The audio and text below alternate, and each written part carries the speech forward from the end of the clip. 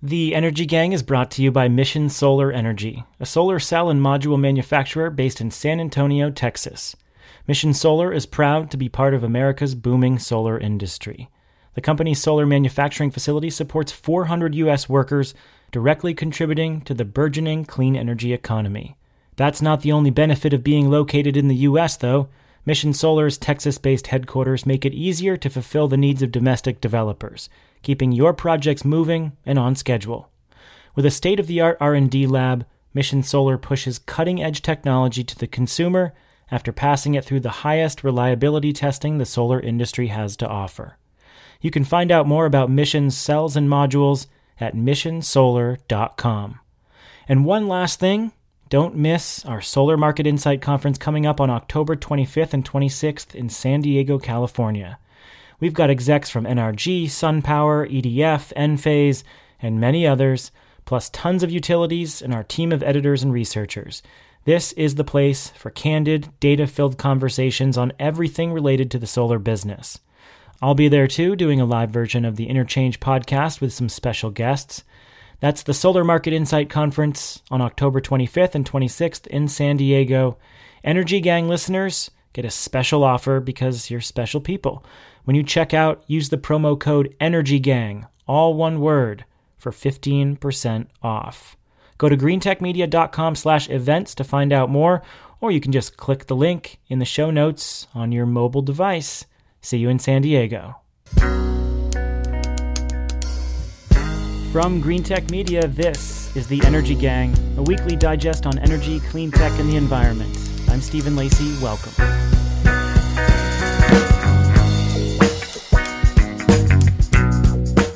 Last night, Donald Trump and Hillary Clinton squared off for their first presidential debate, coming face-to-face after a long, bizarre election season. In the days leading up to the debate, we got more details on Trump's energy transition team. During the debate, we got more small hints on his worldview. And today, we're going to square his stances with, well, reality. Then an update on Obama's signature climate rule that is now stuck in court. Arguments began this week, and we'll tell you what to look for and to listen for. Finally, GM is getting ready to roll out its 2017 all-electric car, the Bolt. Is this the affordable EV we've all been waiting for? My co-hosts are here as always to help us absorb these stories, or in the case of Trump, shock absorb these stories. Catherine Hamilton is a partner with 38 North Solutions, and she's in Washington, D.C. Catherine, how's your stamina today? It's great. I'm just shimmying all the way. I'm assuming most people watch the debate, but those are two veiled debate jokes. So if you don't get them, go back and watch the debate. Jigar Shah is in New York City. He's the president of Generate Capital. How are you, sir? How was your debate night? It was good. I'm convinced that Trump emailed his tax returns to Hillary's server for safekeeping, which is why he wants to see the deleted emails. I also think that it's stuck in a P.O. box in the Kremlin somewhere as well. So here we are, gang. We're 41 days out from the election. We won't know the latest poll numbers coming out of last night's debate for a couple of days, but they've been tight in the lead-up. Although the odds are still stacked against Trump, there's a very real prospect that he could be the next president of the United States. So how did Donald Trump do in the first debate? By most accounts, he was unable to keep his composure in the second half, even though you could tell he was trying really hard. And he eventually broke into his interrupting, his bizarre, incredulous facial contortions, his mansplaining, and, well, straight-up lies. One lie came very early in the debate when Clinton called for making America a clean energy superpower and correctly explained that Trump has called climate change a hoax perpetrated by the Chinese. Trump continued to interrupt her by claiming he never said that. In fact, there are multiple tweets saying exactly that. Oh, and he once called climate change bullshit, and he often says that snowstorms are a reason the world isn't warming. All of these things are very well documented. Trump also tried to bring up Solyndra in this really awkward way, which kind of surprised me. It was like this weird ghost from the 2012 election reappearing, and he failed to give his delivery any punch. I don't think he really quite understood the reference, and it came out kind of muddled. And, you'd really have to be a politico who understood that issue to know exactly what he was talking about. But he did reference Solyndra, and that was his way of saying, sorry, solar doesn't work. So let's get into all that first, and then we'll go into Trump's latest campaigning and some of the folks that he's picked for his team. Jigger, you say candidates like Hillary don't often message in the right way, but unprovoked in this debate, right off the bat, she talked about jobs and economic growth becoming a clean energy superpower right there in the beginning. What did you think of that short exchange when she dropped solar and clean energy? It was kind of what you've been asking for, right? Yeah, but she didn't use the right sort of framing. So the section that it was in the jobs section. I think had she said that 1 out of every 80 jobs since the Great Recession came from the solar industry, and that the solar industry is still hiring, veterans and minorities and women and others at very high levels, then, it would have stuck. But instead, the only thing that stuck about the solar reference in that debate was all of the anti-Solyndra folks that were tweeting like mad. No, I saw a lot of people who had a lot of ammunition against the Solyndra messaging. People saying oh, they did, back and forth. The loan guarantee program is going to make money. This isn't representative of the solar industry. Here's all this documentation of the successful portfolio of companies supported by the DOE loan guarantee program. But this is where Trump, I think, has his finger on the pulse of the electorate. He really knows how to just put in these sort of one-line zingers. And I just think that Hillary was basically saying, advanced manufacturing in solar is going to be great. And I'm just thinking, if I'm somebody who doesn't pay any attention whatsoever to these types of technologies, is that line going to stick with me during this debate? And I don't think it would. Okay, I agree with that. So first of all, we are hyper criticizing this debate. It's easy for us three to kind of sit here and parse each word, and God knows what I would say if I stood up there and I had to think about all these talking points on all these issues. With that said, I do agree that there was a point here where she could have just immediately come back and said, sorry, we have 200,000 jobs now in solar. That's a success story. Leave it at that. And that would have been a really nice counter. And she has those numbers at her fingertips, and she's got a really smart energy team. And so I hope that they're thinking about how to bring back those zingers, because the numbers are really good. But I do say that, humbly, because I understand how difficult it is there to sit up there and try to remember every single stat and every zinger. Yeah, and they didn't have a lot of policy discussion. I mean, maybe in the next debates, they'll talk more about energy policy. I mean, she said 500 million solar panels, and she talked about grid modernization, which really got me excited too. And I think that's all part of her plan to do more with infrastructure, which is great. I mean, when her husband was president, we were just trying to get him to say energy and efficiency together. I mean, she's really all in, and part of that is because our world has very much changed since then. But I'm hoping that they'll really have a more meaty discussion on energy policy. Of course, I'm hoping that, but I don't know if policy is ever really going to be a discussion in these debates. Well, historically, they just really haven't talked much about energy policy. They've waited for the campaigns to bring it up. They very rarely talk about climate change. And it's if given the previous debates over the last few election cycles, I don't expect it to come up in a big way. But Hillary Clinton does want to talk about these issues. I think she wants to bring up climate change because she knows that she needs to reach out to millennials who are way more concerned about this issue than folks across other age groups. So I expect Hillary Clinton to keep hammering away at these issues because it's strategically good for her given who she's trying to reach out to. Well, I also think she needs to convince some folks who are normally fairly conservative on the financial side, but who really are changing what they are investing in to clean energy. And I would love to hear Jigger's thoughts on that. But I feel like the investor community, while some of them have traditionally voted Republican, may be looking at Hillary Clinton as the option this time because she believes in this. Yeah, look, I mean, let's just start by saying that Donald Trump was a train wreck. at this debate. And I thought Hillary Clinton like did her best to like stay composed, and like when she literally was just getting interrupted every 8 seconds. But I think to your question, Catherine, it's really about feeling, right? I mean, Goldman Sachs is saying that between 2015 and 2020, we will deploy more energy in solar and wind than we got from all of fracking. That is a big freaking deal. I don't feel like the American electorate is excited about what's coming over the next 5 years than they were during the fracking, sort of drill baby drill stuff in 2008.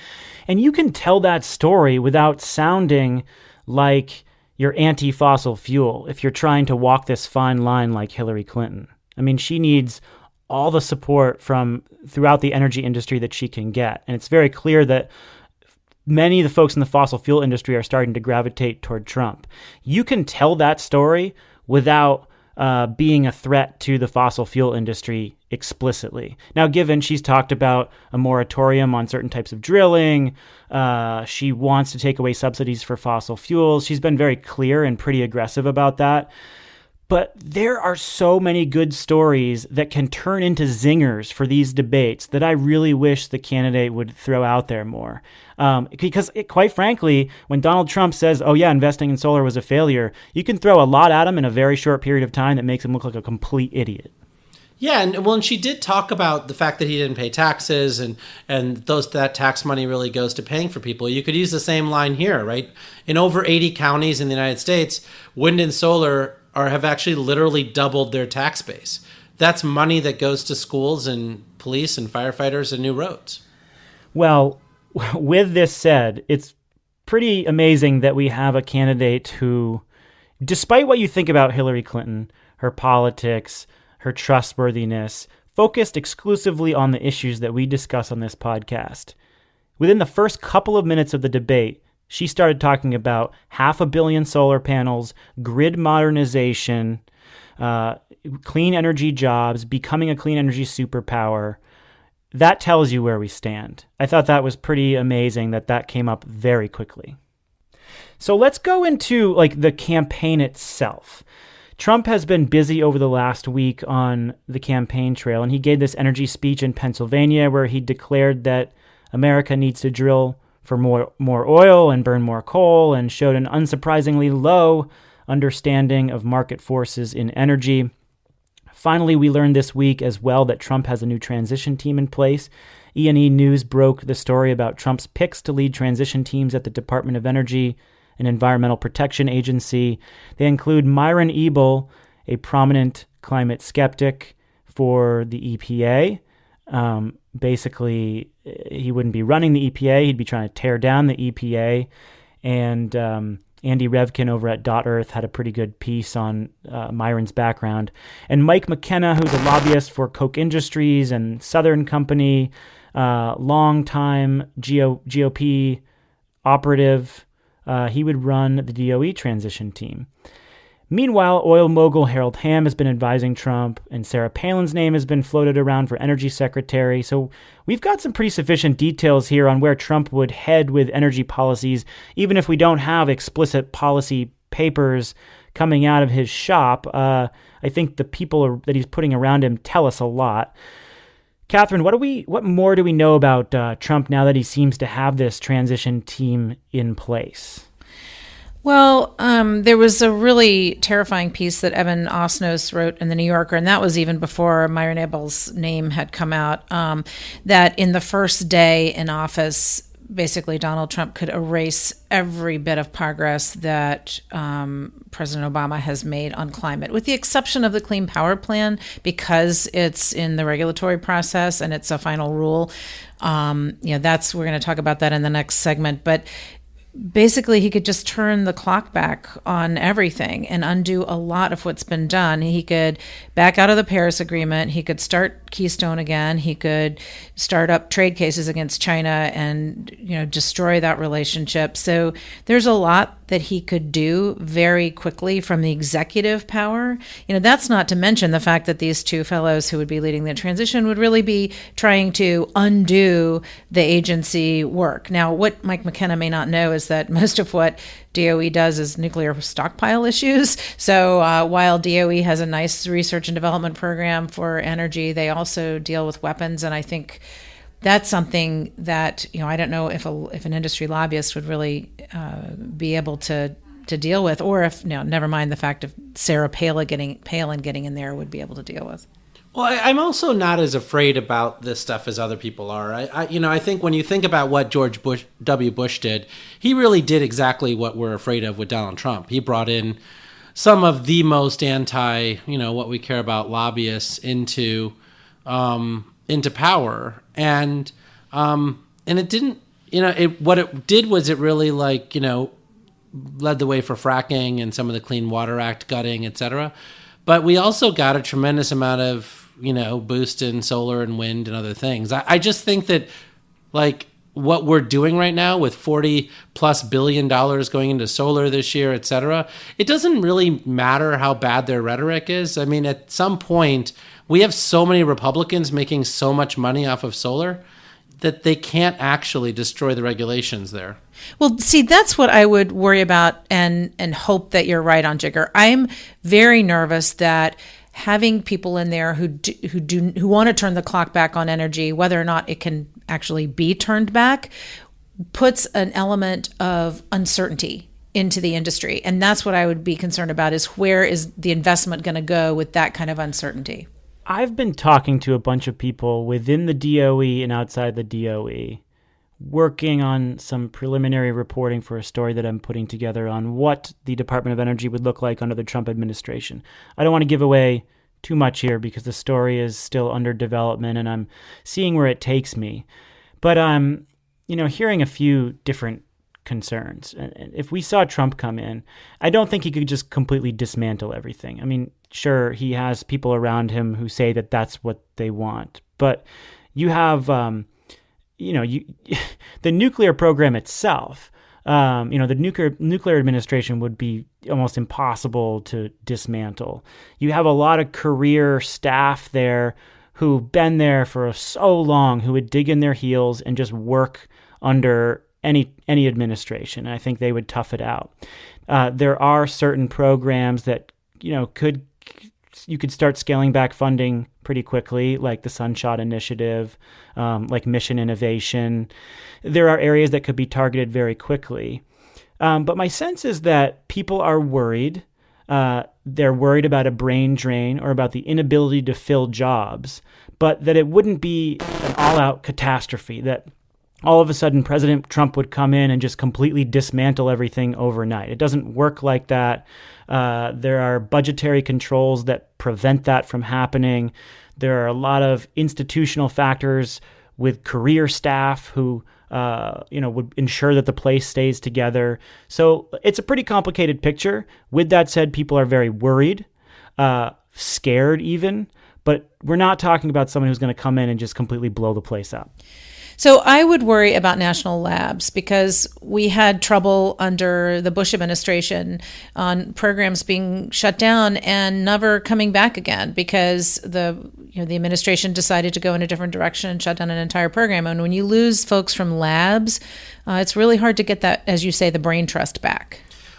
Yeah, but even under the Bush administration, when we shut programs down, I mean, when I was working as a consultant in the Clinton administration, we were desperately trying to shut programs down, and we couldn't for the life of us because these lifelong, folks who work in the labs just refused to have their programs die. I mean, I think we were funding 22 different alternative fuels, most of which had no chance in hell of ever getting somewhere and still haven't.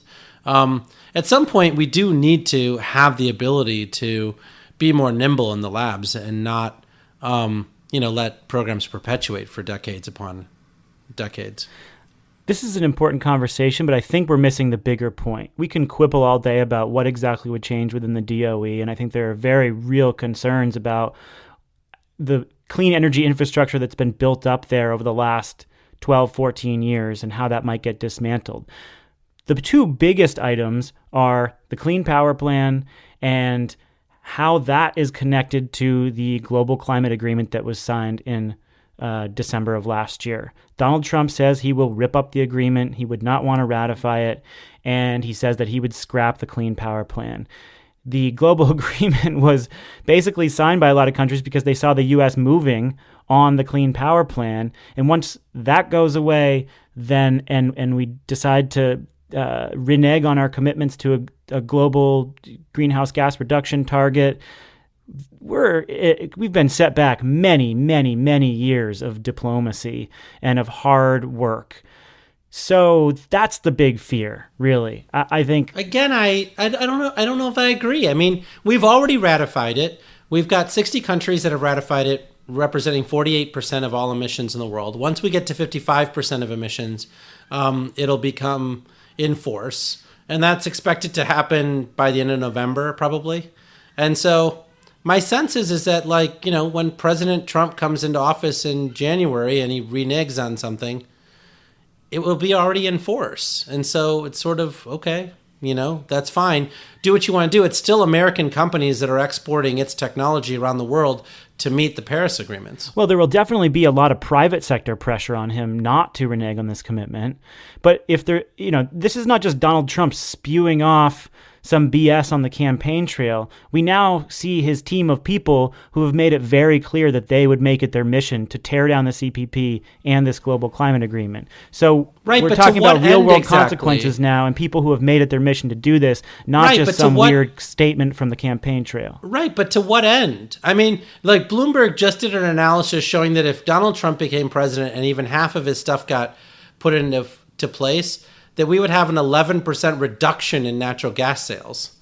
I mean, like, I honestly don't think that he's smart enough, or the people that work for him, to actually get any of this stuff right. Right, but the coal industry is dying because it's dying, not because there's anything he could do. Do you think he's actually going to spend $1 trillion of U.S. government money propping up the coal industry? I doubt it. No, I don't think he will. But I think if he is serious about scrapping the Clean Power Plan, that's what that Bloomberg analysis was predicated on. If we get rid of the CPP, then we're going to see a reduction in gas because the CPP is good for building new gas plants.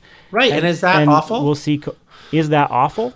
Well, they say that we'll fill it in with coal plants because there will be fewer coal plants shutting down, and we all know how you feel about coal. I think you guys, like, I think that these are just words on a page. The amount of money that you have to spend to get these coal plants operating in a way that actually makes sense is gargantuan. It is not something that's easy to do. In Ohio right now, they are figuring out whether to vote on giving $400 million a year in subsidies to one coal plant to keep it operational. That is what it's going to take to keep these operational, even at the state level. These coal plants are dying not because we regulated them out of existence, but because they're actually just super old technology that have 14 layers of emission controls on them that are not cost effective. And because natural gas is cheaper. Right. So, Jigger, the thing is that what does worry me is that experience over history shows that presidents do what they say they're going to do. It's not just them. Not just hyperbole. And I think that while Trump does seem to have a lot of hyperbole, I think he's going to do a lot of what he says he's going to do. And in fact, it may even be worse. So I'm worried about that. I mean, if anything, if you think that what he's claiming is just rhetoric, at least you should be worried about his inability to grasp the basics of the renewable energy industry. This is one of the greatest economic success stories since the recession. And the man has no clue. That alone should worry you. Right, but worry me about what? I mean, here's what I'm saying is that, like, look, about having a vision for tackling the greatest environmental problem humanity has ever faced. Right, but I don't think Trump is going to get elected because I don't think the guy even has a ground game. I mean, he has one office open in Florida. I mean, I just think that the way that people win presidential elections is by getting out the vote, not by winning poll numbers. Poll numbers have nothing to do with how many people actually get out of their chair and go to the polls to vote, right? And Hillary's basically doing a tremendous job on the ground of getting out the vote, phone calling, and all sorts of other stuff. The vast majority of Republican officials that we care about, whether it's in Ohio or New Hampshire, are calling for split ticket voting because they know that if they tie their coattails to Trump, that they're going to lose. So Rob Portman is, pushing everyone to split ticket vote. So is, Kelly Ayotte, who I don't actually hope wins in New Hampshire. And so I think that when you think about, first of all, the chances of him winning, it's practically zero.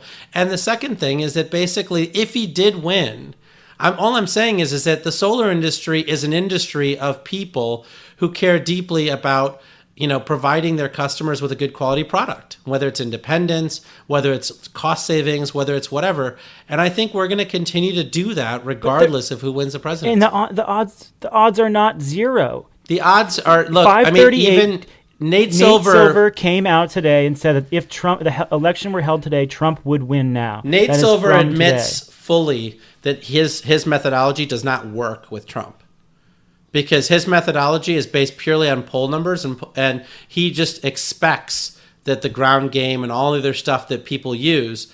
And he had a piece on this the other day about how, that Obama basically got an extra 1.7% because of his ground game versus Mitt Romney.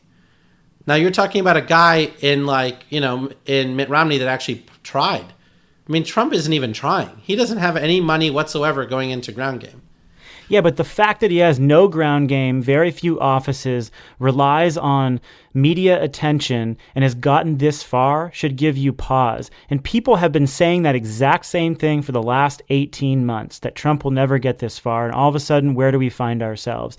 That's why I can't go out on a limb and say that Trump won't win this election. It's like impossible to say at this point. Anything's possible. I don't think anything's possible. What happens is things that we actually want to have happen that we work towards. Well, as much as I wished that Republicans would start owning the clean energy messaging and narrative, Trump is not taking that on, and I hope that in the next debate Clinton does, and that she gets much more specific on what the clean energy industry means for current and future jobs. Yep. So I certainly do not want to tell our listeners who to vote for, because I've met a lot of our listeners over the years, and they come from across the political spectrum. They got very different political views, but they all kind of share this passion for and the curiosity for the changes underway in the energy system. But let's just be clear. If we take seriously Donald Trump's words, his half-baked policy proposals, the people he surrounds himself with, he would be a catastrophic choice and set America back many years in our efforts to decarbonize and to diversify, and to quote you, Jigger, to take advantage of the greatest wealth opportunity in the history of the world. So I'll leave my thoughts at that. All right, so on to the next topic. If the presidential campaign is about style, this next conversation is about substance. The Clean Power Plan is in court this week. Today, a U.S. Court of Appeals will hear arguments about the legality of Obama's signature climate plan. Ever since the Supreme Court halted implementation of the Clean Power Plan in February, it's been in legal limbo. Everyone in D.C., everyone who Catherine hangs around with, is biting their nails in anticipation. What will a ruling say about a potential Supreme Court ruling later? Catherine, when we look back through history, what do you think this day will signify? And to be clear, that might change after we see what the arguments are. We're recording this at the very moment that arguments are being delivered. But what do you think about its significance? Yeah, so I talked to somebody pretty close to the case this morning, and the point that they made was that the core notion of regulating greenhouse gases as endangering public health and welfare is not at issue. Remember, Massachusetts versus EPA, the Supreme Court upheld that CO2 and greenhouse gases were harmful, and that EPA had the ability and the obligation to control those. And that was both in vehicles and in power plants. So this is a much more technical discussion of process, procedure, authority, whether EPA is able to mandate CCS, whether it's able to go outside of the fence. So there are several different ways it can go. One is that it could be remanded in part back to EPA, But what that would mean is that it would still get a little bit of delay. The hope is, since that they are hearing this en banc, which means all of the judges, there are 10 judges listening to it and the panel today. 6 of them are Democrats, 4 of them are Republicans. That doesn't necessarily mean that they're going to uphold it because it is a very technical case. But what that means is that this is set up to be a final ruling, because the Supreme Court will not take a case where they really kind of feel they're going to be split. Now, remember, there are 8 of them, so they could easily split. And if you look at the Massachusetts versus EPA decision, Kennedy was in support of EPA regulating. So you essentially have Kennedy, Ginsburg, and Breyer already on record supporting regulating greenhouse gases. The 2, Sotomayor and Kagan, replaced who were then Stevens and Breyer on the court. And the dissent was written by Roberts. Scalia is no longer there, of course, and Thomas and Alito also dissented. But the way the court is set up now would even look like in the Supreme Court that it would uphold EPA's right. But no matter what happens, this 10-judge panel could very well be the final word. It's a regular CPP party. 10 judges, 20 lawyers. Gosh, why are you not down there? Yeah, well, I waited 7 hours for the Order 745 case, which was even wonkier, and I never got in. So I knew there wasn't a chance this time. Amy Harder was live tweeting from in line. She said that she got in line, I think, at 5:45 in the morning, and someone had been in line since 8:45 p.m. the night before. Wow. That's hardcore. Going straight from the debate, getting a couple hours sleep, and then sitting in line outside the court waiting for a Clean Power Plan trial. Yeah, and I assume members of the press get some passes too, where, if you're just a member of the public like I am, I would never be able to get in. So as I understand you're a member this, of the energy gang? So as I understand this, Catherine, I really think that this comes down to states' rights, right? Well, that's what states are saying, definitely. I mean, it's also this weird amendment, this weird clerical error, right? Like the 111D, in the Clean Air Act, when they passed it through the House and the Senate, the House version had a very, very narrow language in Section 111D about what pollutants could be regulated, but the Senate version left it open to future pollutants. And so that's the way the Obama administration has been interpreting this, and that's really what it's hanging on. Yeah, I mean, Jigger's right that the 27 states that are opposed to the Clean Power Plan are arguing that they want more ability for the states to control their own destiny. The problem is, and remember, there are 18 states that are pro the Clean Power Plan. But the issue is, of course, pollution doesn't stay within state borders. So this is really about public health and welfare, and I think EPA has a pretty strong argument. Also, remember the standard such that a lot of states are already close to meeting it. I mean, this doesn't deal with new gas generations. This is just with existing generation. And most of the states are going to make it just on the trajectory they're on already. So if it is, what we want is a quick decision so that we can go to strengthen it even more. And if it's not, then it just may take longer to implement. 3/4 of the states that are trying to block the Clean Power Plan are already well on their way to meeting the 2024 targets. Yeah, I mean, to me, I think this is about principle, right? I mean, basically, I agree that the Clean Power Plan is a good idea, and I think EPA should have the right to do it. But I think that the other 23 states who are on the other side of this are saying that, look, this is not going to end here, right? The Clean Power Plan, we all know, is a lowest common denominator plan, basically designed to survive this court challenge. And so once this occurs, then EPA in the future will create Clean Power Plan 2.0 and then 3.0 and then 4.0, right? Until it becomes relevant and is actually being used as a way to force, stricter and stricter emissions regulations.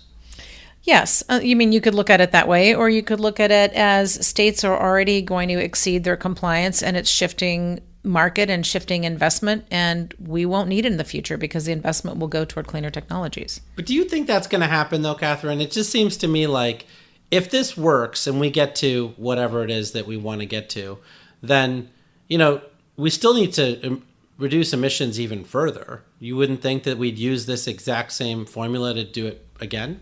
Well, you'd probably have to need a new put in a new section. I mean, there you are right that new gas plants are going to increase CO2 emissions, and those are not regulated under this. So eventually, they're going to have to deal with those as well. My final takeaway, I'd love to get your perspective on this, both Catherine and Jigger. If this is eventually struck down, it's not clear that it destroys progress. Okay, so maybe you build less gas plants and you keep a lot more coal plants open, but generally we understand that through market forces, through decreasing renewable energy prices, state policy, low natural gas prices, this is where the market is headed. And as I mentioned, states are already well ahead in reaching their targets by the middle of the 2020s. It's really a symbolic problem because it hurts us more internationally. And this Clean Power Plan was such an important part of getting the U.S. to convince other countries to sign this international agreement. And if somehow this is struck down, it hurts those efforts, even though many have called this plan fairly weak to begin with, and we're probably going to see a lot more progress. How do you guys feel about that assessment?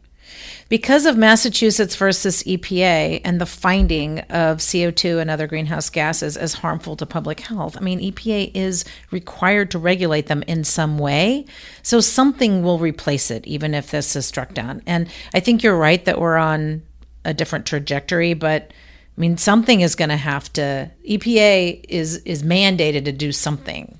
So when you look at the, Jerry Taylor's work, he's the former climate denier at Cato Institute who's now come around and, runs the Nisicon Center. His blog post from the 26th points out something interesting, which is we really do need to win this court case because this is exactly what the Republicans want to trade for a carbon tax. So there are 7 Republicans who are lined up to introduce legislation in January, February about, putting in place a carbon tax. And what they want for it is to strip EPA of its power to regulate CO2. So if the court strikes this down, then that trade will be less valuable. Well, this may be a different story after today's arguments, and I presume that we'll have another update on this as it moves its way through the legal system once again. Yeah, you'll get a sense after today's arguments of the questions that the justices were asking, so you'll get a sense of where they stand, but you still don't really know their decision. But I expect that we will get a decision in the late fall or early winter, in any case, before the next administration comes in. And I know you'll be camping out there at 8:30 p.m. the night before, right? or waiting for Catherine Tweed to post her story. And Jigger's going to be camping out waiting for the Chevy Bolt, or maybe not. I don't know. But we gave Tesla a lot of play when it released the Model 3, and we got a bit of flack for not giving attention to GM's Bolt made by Chevy. And the Bolt is, as I mentioned, Chevy's new all-electric vehicle, now ready for release. Aside from being described as a, quote, squat wedge-shaped hatchback by Farhad Manjoo in the New York Times, I don't know why I got such a chuckle out of that, it is getting pretty good reviews. It's got a 238-mile range, the best in its class, and it comes in at a price of $37,000, or around $30,000 with a federal tax credit. That is well in line with what a lot of people already pay for all kinds of cars. So is GM ready to make a serious grab for the EV market, and can it convince some people waiting for Tesla's Model 3, which would get delivered, not for another year or two, would it convince them to buy a Bolt today? Jigger, what does the Bolt mean for the EV market, you think? Well, I think it's a real tipping point, right? I think the Leaf, which is probably the next sort of best comparison to the Bolt, really I think still left people with a lot of range anxiety. So a lot of people, I know my brother's on his second Leaf now, would always say, well, if we're going to go short distances, we take the Leaf. If it was slightly longer, we wouldn't chance it, and we'd take the gasoline-powered car. And that's like a, 120-mile range? Technically, but, most people were guided to 80. Oh, wow, I didn't realize it had gone that low. Yeah, so most people were guided to don't go more than 80 miles with the Leaf. And so with the Bolt, you're talking about 200 miles. And at 200 miles, even the people who live in exurbs of Washington, D.C., commuting into the city, can figure out, how to like get to work and back without worrying about whether they can charge it at work. Right. And I think that's the key thing is once everyone realizes that they can charge at home and never charge outside of the home unless you're going long distances and then you're doing sort of a supercharger on the road, then charging stations don't matter anymore. Yeah, I think the more competition out there, the better, because this will give people options. And so I'm excited to see another car out there. People are calling this the Tesla killer. Everyone calls some new product that might compete with Tesla the Tesla killer. I roll my eyes every time I see that headline. With that said, they've got a pretty decent car here that's getting good reviews with a long range that is available today. And they've got infrastructure to build out new models. Tesla, of course, is building out its factories in real time, but GM and Chevy can ramp up demand much faster than Tesla can. And of course, Tesla's not even building the first cars until next year. So they do have this competitive advantage in that they can build cars faster and they can get their car to market today. The Model 3 is just a cooler car, right? If you're looking for a much sleeker car, you're buying a Tesla for a reason. And although many people may drop out of the waiting list, you're still going to see a lot of people who are just willing to wait for a Model 3 because it's a much sleeker car, has slightly better performance. It's got a wow factor to it that GM's car doesn't. But so let's go over the advantages in here. I kind of listed a few as I read many of the reviews. Tesla's advantages are great design, a little bit better performance and acceleration. Their interior tech integration is phenomenal and gets great reviews. And they've got their own supercharger network, just only for their cars. And so people can charge faster, and it's exclusive to them as Tesla drivers. The Bolt advantages are that you've got a legacy brand, you got dealer infrastructure, you've got a long range compared to other similar EVs on the market, good price, first to the market, and pretty solid, if not, kind of underwhelming reviews. So it's a safer car, and it's here today. Well, a couple of issues. One is that the name brand, the GM and Chevy name brand that you mentioned, that car is less built in America than the Tesla. The Model 3 will be, I think it's like 98% sourced in the U.S., whereas the Bolt, the battery, motor, and drive are all from South Korea, and the final assemblies in Detroit. So it's actually, the Tesla's more of an all-American car. The other big, huge issue is a policy issue, which is the tax credit, which makes these cars affordable, which is $7,500 a car that goes to the purchaser of that car. Every single company caps out at 200,000 cars. So no matter how many you put out on the assembly line, you hit 200,000, people can't get that credit anymore unless it's extended. I mean, so just to reframe this debate a little bit, I think that this is more like Apple and Samsung. So, Chevy isn't there yet. Let's just be honest. Neither is Nissan, neither is Ford or Audi or BMW or God knows whoever else has. What do you mean they're not there yet? Well, there isn't an actual competitor to the dominant brand, right? I mean, there's Tesla and then there's everyone else who has compliance cars. And my sense is that what the Bolt might allow GM to do is really take that number 2 position. And I think that's fine. I don't think anyone needs to be a Tesla killer. I just think when you think about Apple and the iPhone, the fact that Samsung came on so strong and now you've got an equal number of people who are, completely, wedded to the Android platform with Samsung and, wait in line for that phone just like Apple users wait in line for the iPhone is important. And so I think that if you actually could get someone else who was, giving Tesla a run for its money and competing with them, then you've had success because that, I think, creates the narrative and the story that people really want to be a part of. On the Tesla killer point, too, Elon Musk doesn't want a Tesla killer. I mean, the guy released his patents. He said that electrification's not happening fast enough. He wants other people to do it. He wants to encourage them to compete with Tesla. I think he thinks, hey, I've built a good brand. I know how to make a good car. I've got a pretty serious plan and a lot of smart engineers who are going to help me execute it. you guys go and do your thing and do it as fast as possible because we have an environmental imperative here. And I really appreciate that. And I think that that's what kind of annoys me about the Tesla killer narrative too.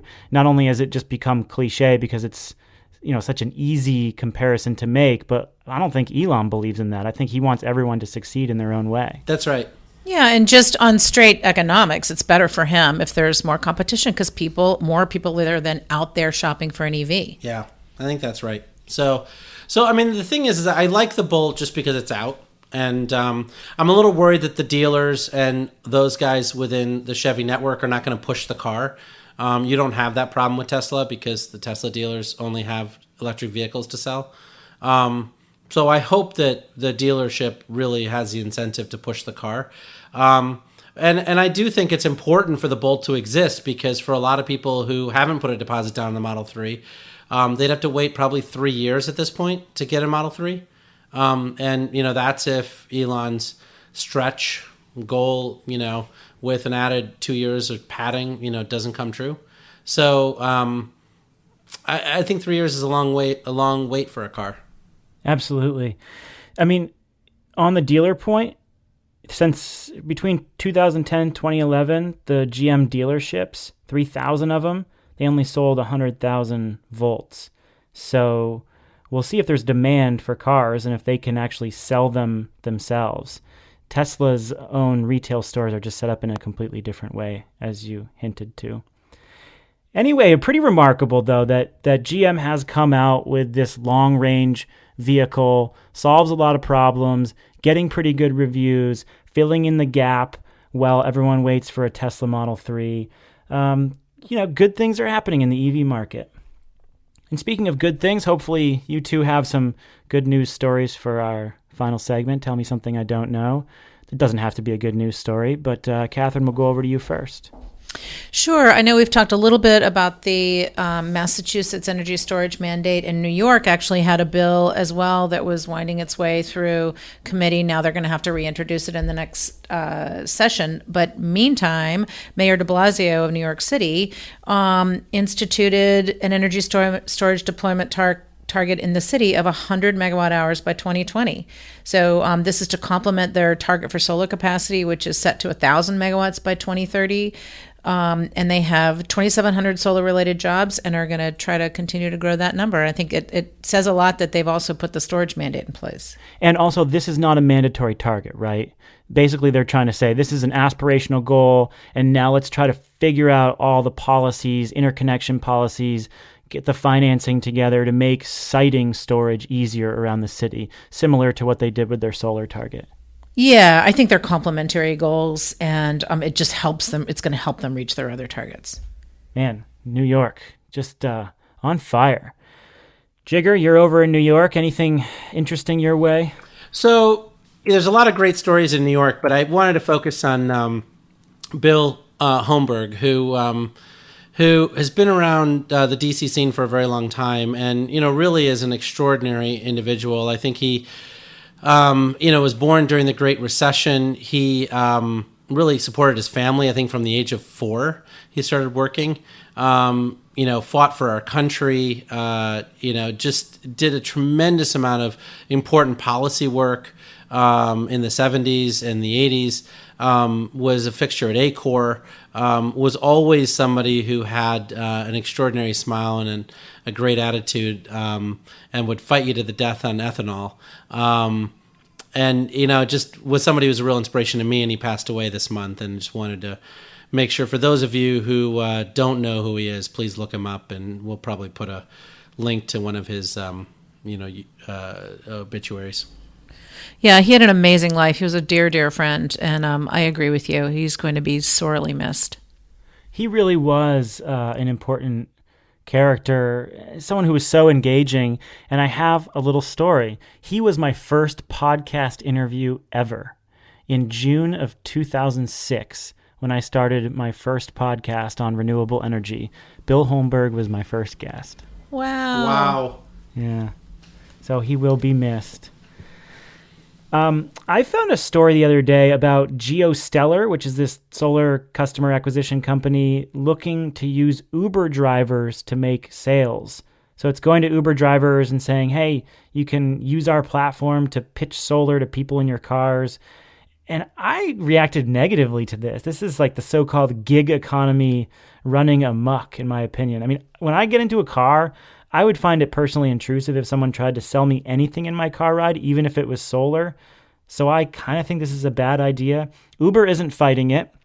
We haven't seen any numbers about sales conversions, but it's this weird blending of the sharing economy, the so-called gig economy.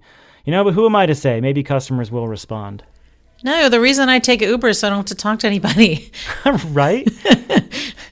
I only take Uber Pool during emergencies. I just don't want to talk to other people in the car. I don't know if that's sad. I guess I just talk to people all day long. So, hey, that marks the end of the show. We'd love to hear your feedback. Podcasts at greentechmedia.com. We pass those notes around, and we do factor in your input to the show, to future topics that we cover. We have been getting a lot of email lately. Email in general can be difficult to keep up with, so I apologize if we don't get back to you immediately. We do read every single email, and we talk about them amongst ourselves, particularly if they're detailed and they offer some suggestions for future show ideas.